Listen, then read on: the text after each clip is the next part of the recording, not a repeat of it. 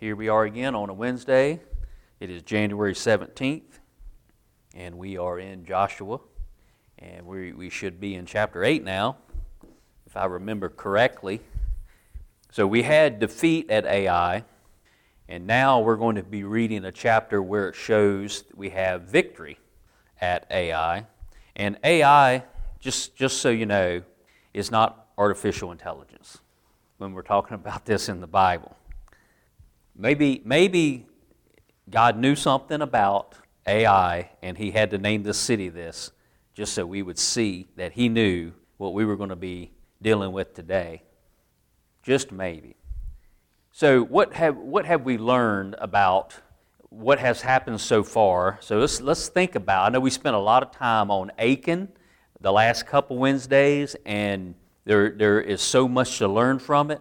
So as we get into chapter 8, let's just think about something for a minute. What got them into trouble at Ai was the sin of Achan. And what did Achan do?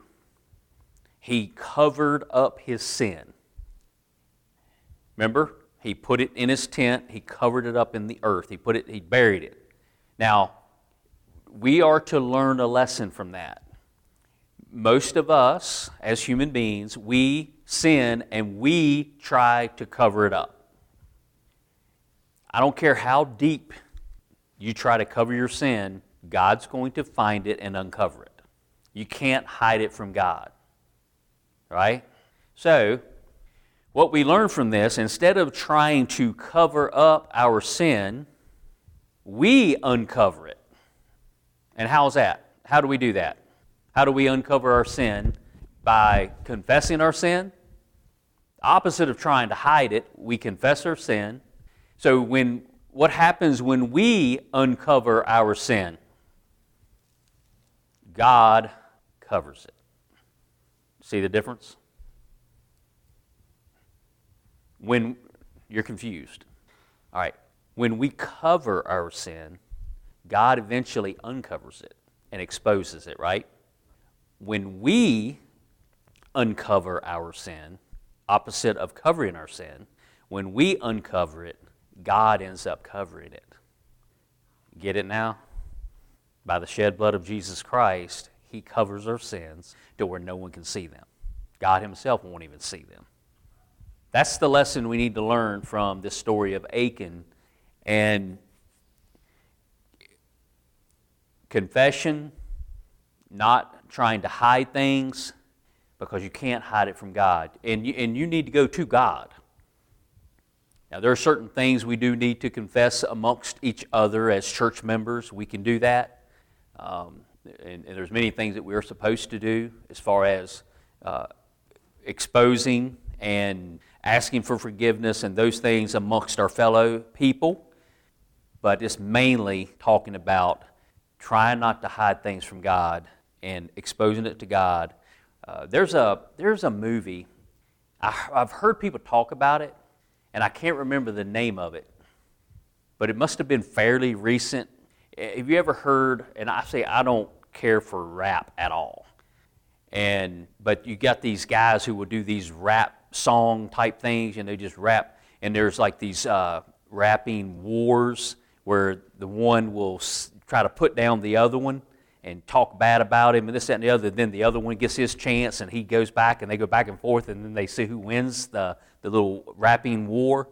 Well, this movie, the one rapper evidently had become a Christian, so he come up against the other one in this big duel, and when he starts to rap, he confesses all of his downfalls and all of his bad points. He confesses all of it in the rap routine that he did. The other guy had nothing, because he already had, his rap was everything the guy had already admitted to.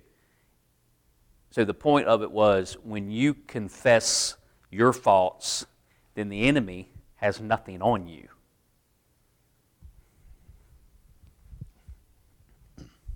I wish I would. I didn't have much time this week to research things, but I think it has something to do with 8, like they ate something. But anyway, not that important. All right, so let's continue with start reading chapter 8, and this is the conquest of Ai. We already know how they got beat. We've already read about how they went up to fight against them and they ran away and all that. So now, and then we find out why they lost, and it's all been dealt with, right? Achan has been dealt with. The consequences of his sin was brutal. It affected more than just him personally. There's another lesson that we learn from that story, that our sin affects others around us. So it's not okay. You do not have an excuse of, it only affects me, but it affects others around you. Within a church, it affects everybody else in the church. In a community, it affects everybody. Nationally, if we have national sins, or if we curse Israel, we'll be cursed. If we bless them, we'll be blessed. The consequences are there nationally as well when we do things against God. All that's been taken care of, and now they're going back to Ai, and they're going to fight this battle once again. So let's read. And the Lord said unto Joshua, Fear not, neither be thou dismayed. Take all the people of war with thee, and arise and go up to Ai. See, I have given into thy hand the king of Ai, and his people, and his city, and his land. Now, that's verse 1. So let me read something that out of my Charles Spurgeon Bible. I'm going to read what he said about verse 1. It's something we need to think about. So he's applying this little story here. Notice the difference, and you'll hear me repeat this, but notice the difference as I read what he said about it so many years ago. But it says, all the people. It says, take all the people. What did the spies say at the very beginning when Joshua sent them up to spy out Ai before they ever went to the first battle? It was, we don't need to take everybody. 2,000, 3,000 is all we really need. Well, it was a city of 12,000. I don't know if they didn't know that. We know it, or we're going to know it if we keep reading. But here, God's telling them, take everybody. Take all the people. Take all the people of war with thee, and arise, go up to Ai.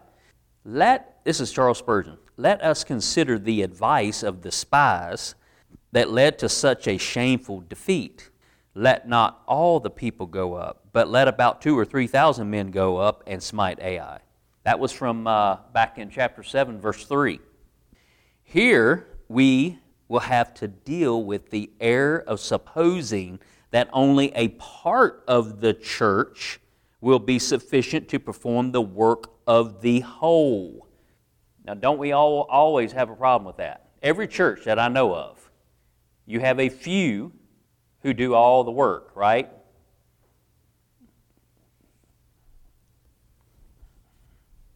That a large portion may be idle, and that the rest will be enough to fight the Lord's battles.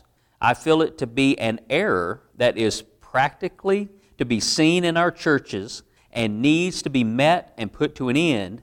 In Joshua's day, this error sprang up because God was displeased with them on account of the sin of Achan.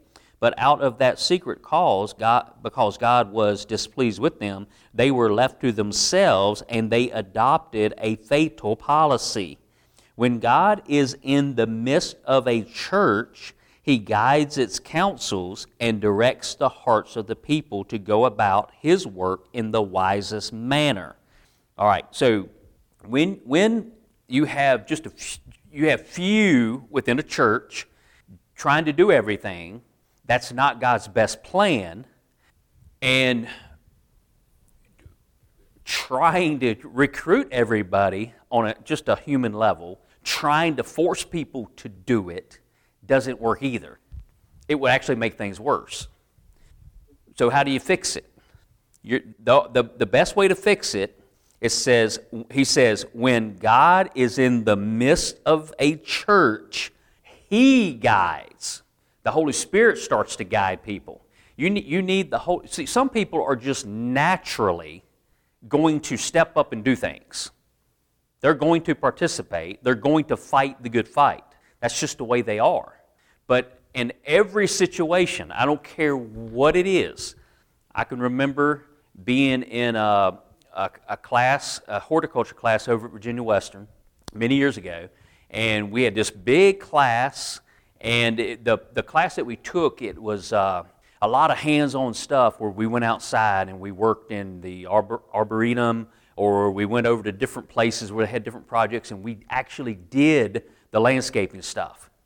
And out of all the people in the class, 3 people was always in it, jumping in and grabbing the tools and starting to do stuff, whether it be putting a plant around, whatever. And I just remember myself and a couple other people in the class would always be the first to rush in, and our teacher, he would have to stop us and try to get some of the other people to get involved with it. But in everything, it's like that. There's certain people who want to get their hands on, and there's so many other people who want to stand around and watch. Or they're too afraid to do anything because they're afraid of ridicule. They're afraid they're not good enough, and if they actually do something, people will see it and pick on them. You see that a lot too. So because of that's just natural, you're going to have certain people step up. It doesn't mean that they're led by the Holy Spirit when they do a lot of stuff for the church. It just might be just the way they are. They have to be working. But we want people to be touched inside, motivated from within, the Holy Spirit move on them so that they'll want to be more involved, whether it be going out and evangelizing or going out and helping people with certain things, and all kinds of jobs and all kinds of gifts and different levels of people with gifts, all kinds of different gifts that people have within a church. And there's people who don't even know they're gifted in a certain area. And it takes the Holy Spirit to wake it up. When new Christians come in and they have a born-again experience, a lot of times they don't know what their gifts are, and it takes a while for them to figure it out. And when they finally figure it out, they do really well with it because God's already gifted them. So we want to focus on preaching and teaching and praying for people to get involved in the Lord's work. A lot of what churches do isn't even the Lord's work. But the more we get into the Word, the more we know what the Lord's work really is and what the most important things are.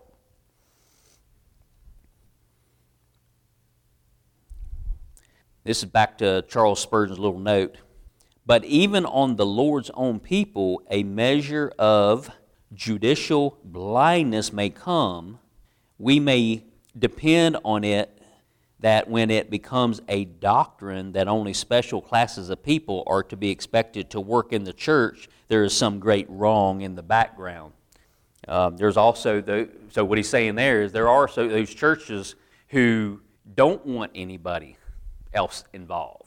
There's only a certain few that want the power and will even stifle when a young person wants to get involved and maybe teach a Sunday school class or whatever. And I've had it happen to me in the past where the people within the church saw the potential and the teaching ability, and they encouraged me. But then the higher-ups, the pastors or the senior pastor at whatever church, when he was around, he tried to smash me back down, tried to make me nothing.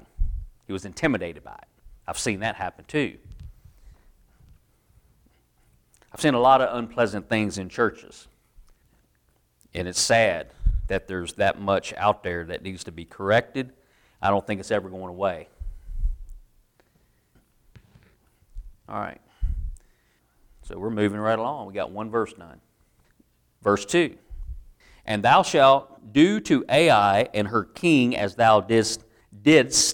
Notice the D-I-D, did. We could say, as thou did unto Jericho. But as I've told you before, the King James Bible has a lot of words like this. Doeth, do, did, and if it was first person, did would be fine, according to the King James. But when you see the didst with the ST on there, that's second person. So he's talking to them. If he was talking about somebody that wasn't there, it may be doeth, TH. Unto Jericho and to her king, only the spoil thereof and the cattle thereof shall ye take for a prey unto yourselves. Lay thee an ambush for the city behind it. So Joshua arose and all the people of war to go up against Ai, and Joshua chose out 30,000 mighty men of valor. They've learned a lesson. And now they're following God's way. 30,000's quite a bit bigger force than 3,000, right? And sent them away by night, and he commanded them, saying, Behold, ye, each and every one of those, shall lie in wait against the city, even behind the city. Go not very far from the city, but be ye already. And I and all the people that are with me will approach unto the city, and it shall come to pass when they come out against us, as at the first, that we will flee before them. So now it's part of the plan. In the original battle, they had no intention of fleeing, but when they got there and probably way more people came out of that city than they thought, they fled. They just turned around and took off running. All right, so they're going back, and they're going to approach with a similar amount of people that approached before. I think more, but it's still, they're going to hide their numbers. They're going to have the others hidden going in during the night so they're not seen. And then they're going to go up like they did before. And when the people come out, they're going to pretend like they're scared and they're going to turn and flee. So this is part of this battle plan. Now, there have been plenty of battles in the Revolutionary War, the Civil War. The Indians even used this trick. Out west, when our cavalry went out and was fighting Indians, and you got to watch out for these tricky situations. One of the biggest battles in the Revolutionary War that should not have been won by America was a tactic. They used this very tactic right here that we're reading about. They probably read it in their Bible, and it became a military tactic for the soldiers in the Revolutionary War. And they used it and won the battle.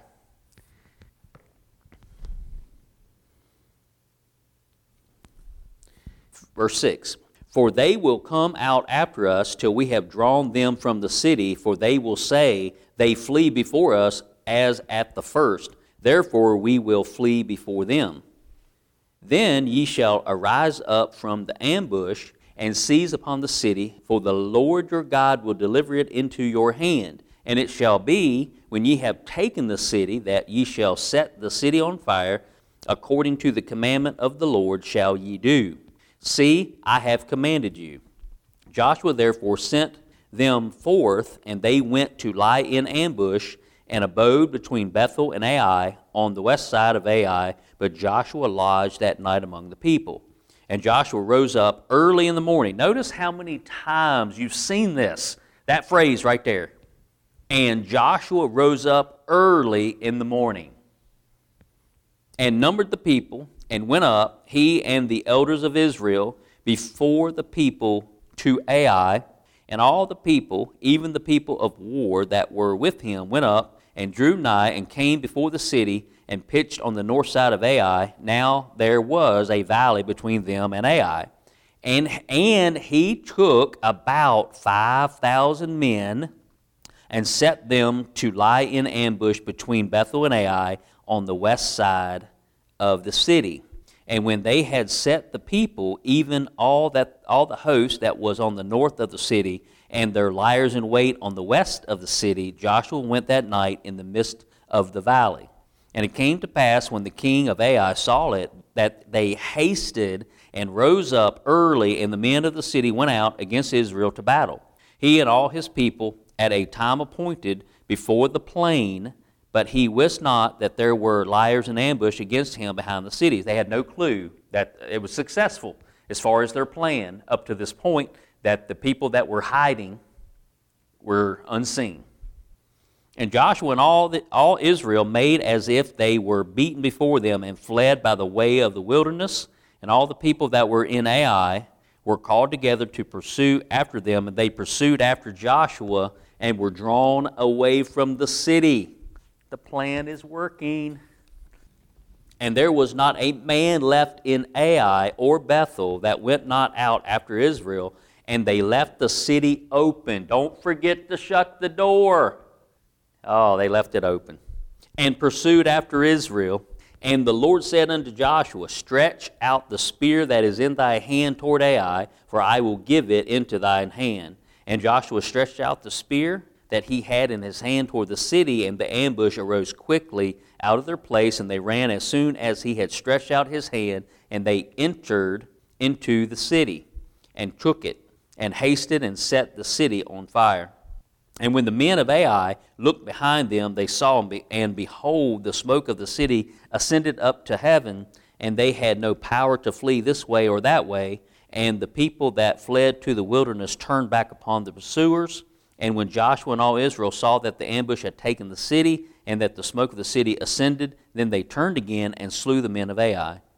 And the other issued out of the city against them, so they were in the midst of Israel, some on this side and some on that side, and they smote them, so that they let none of them remain or escape. And the king of Ai they took alive, and brought him to Joshua. And it came to pass, when Israel had made an end of slaying all the inhabitants of Ai in the field, in the wilderness there wherein they chased them, and when they were all fallen on the edge of the sword, until they were consumed, that all the Israelites returned unto Ai, and smote it with the edge of the sword. And so it was that all that fell that day, both of men and women, were 12,000, even all the men of Ai. For Joshua drew not his hand back, wherewith he stretched out the spear, until he had utterly destroyed all the inhabitants of Ai. Only the cattle and the spoil of that city Israel took for a prey unto themselves, according unto the word of the Lord which he commanded Joshua. And Joshua burnt Ai, and made it an heap forever, even a desolation unto this day.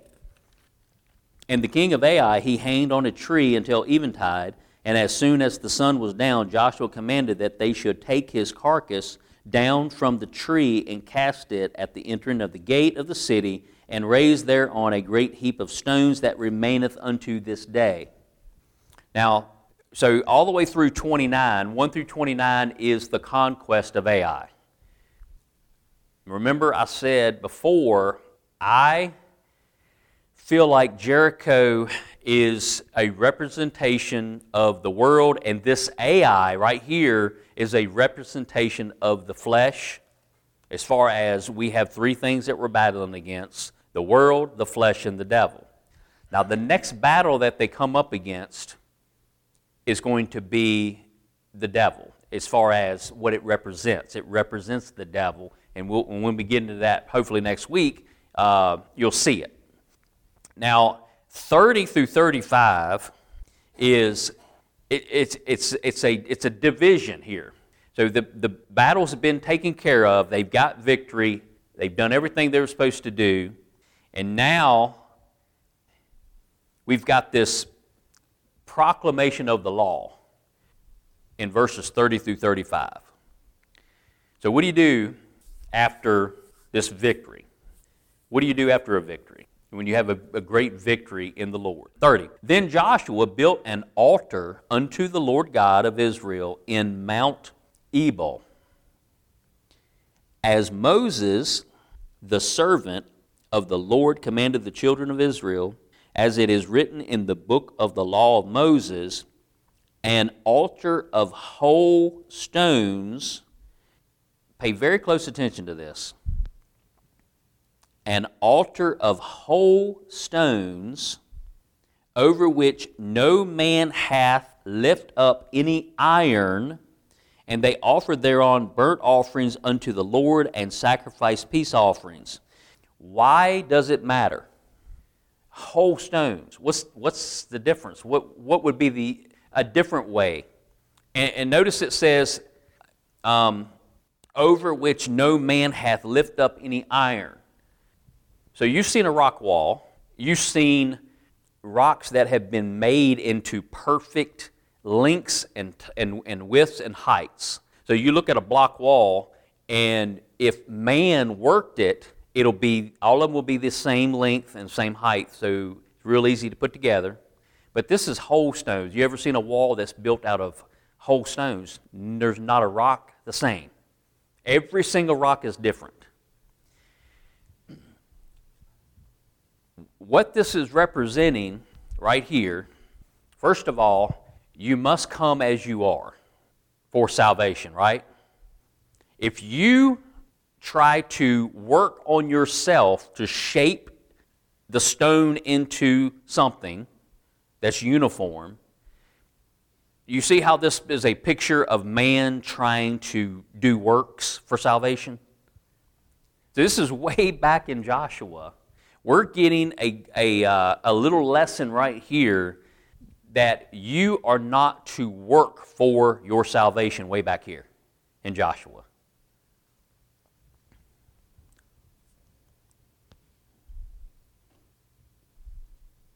(32) And he wrote there upon the stones a copy of the law of Moses, which he wrote in the presence of the children of Israel.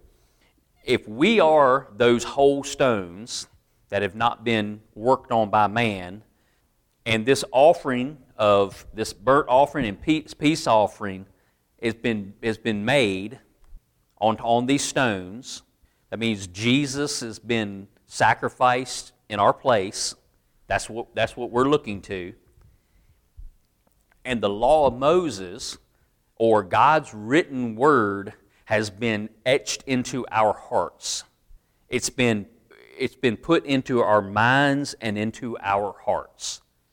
We don't keep the law to be saved, but we keep the law and God's commandments as something we want to obey, because God said, do it this way. And when we've already figured out that if you don't do it His way, there's great consequences to that, bad consequences. If we follow His ways, everything works great, and we have victory. We have victory over the world when we follow God's ways. We have victory over our flesh when we follow God's ways, and we have victory over the devil. When Jesus was tempted in the wilderness by Satan himself, He was tempted. Every time He was tempted, Jesus said, "For it is written." He quoted Scripture every single time. If we want to have victory over the devil, our enemy, when he tempts us, we need to know, for it is written. What's in the Bible? What does the Bible tell us? And if that Word of God has been written in our minds and in our hearts, we will not fall for the wiles of the devil, the tricks of the devil.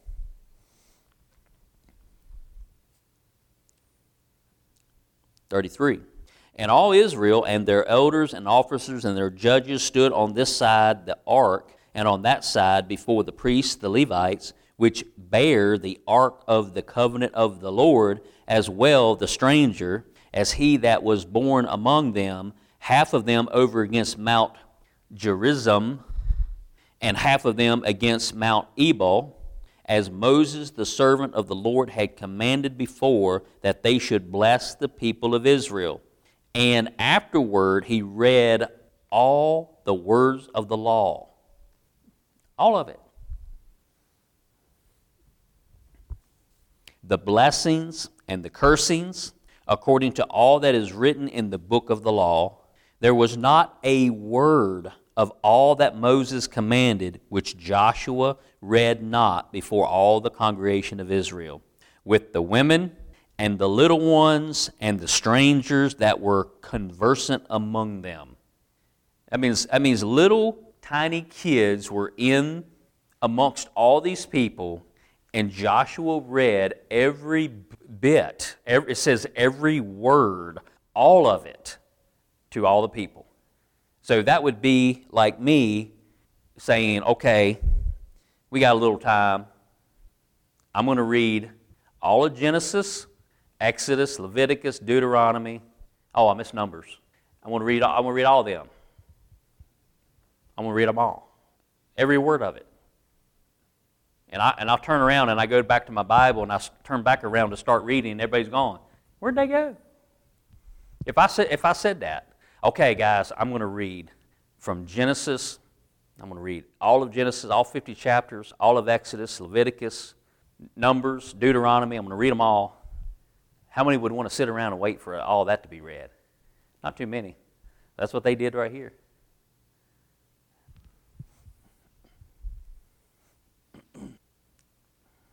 Let's pray.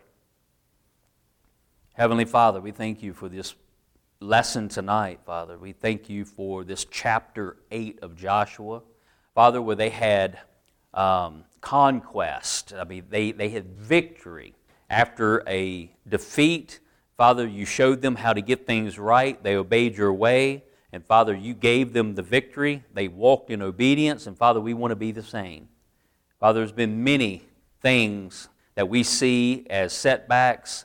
Father, we have done things wrong. We have not followed your ways and everything we're supposed to do. And Father, we want to just ask for forgiveness in those things, whether it be personally or as a church. Father, we want to glorify your Son more and more. Father, we want to teach your ways to everybody that we meet. Father, we want to have your word in our minds and in our hearts so that it would be there at a moment's notice. We can speak it out. We can live it out. Father, I pray that we would be a people that would stand out in this dark world, that we would shine, that our little light will shine in this dark world. Father, we have opportunity to shine bright because of the darkness that is around us. And Father, I just pray that each and every one of us will see the opportunities that are before us and that we will act upon them in a way that would please you and would help somebody come to know you. Thank you, Father. In Christ's name we pray. Amen.